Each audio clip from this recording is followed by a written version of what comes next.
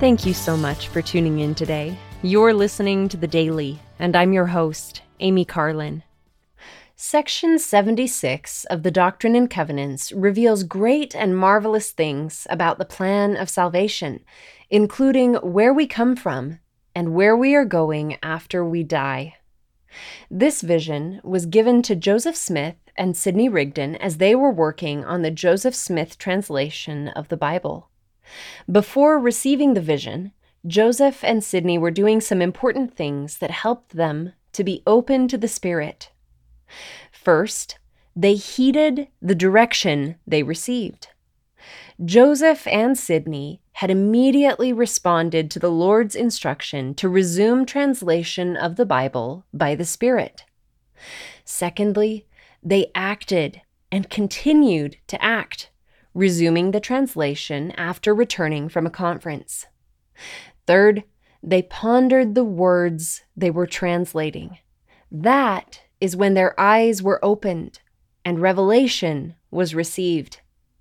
They had already come to the conclusion that there must be multiple kingdoms or estates after death, and only then were they given this vision. I was also reminded that visions are seen and understood through the power of the Spirit.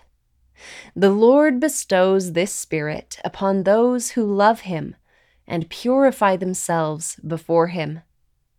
These are also those to whom He grants this privilege of seeing and knowing for themselves. Finally, I noticed that the Lord commanded Joseph and Sidney, while they were yet in the Spirit, to record the vision. They recorded it shortly thereafter.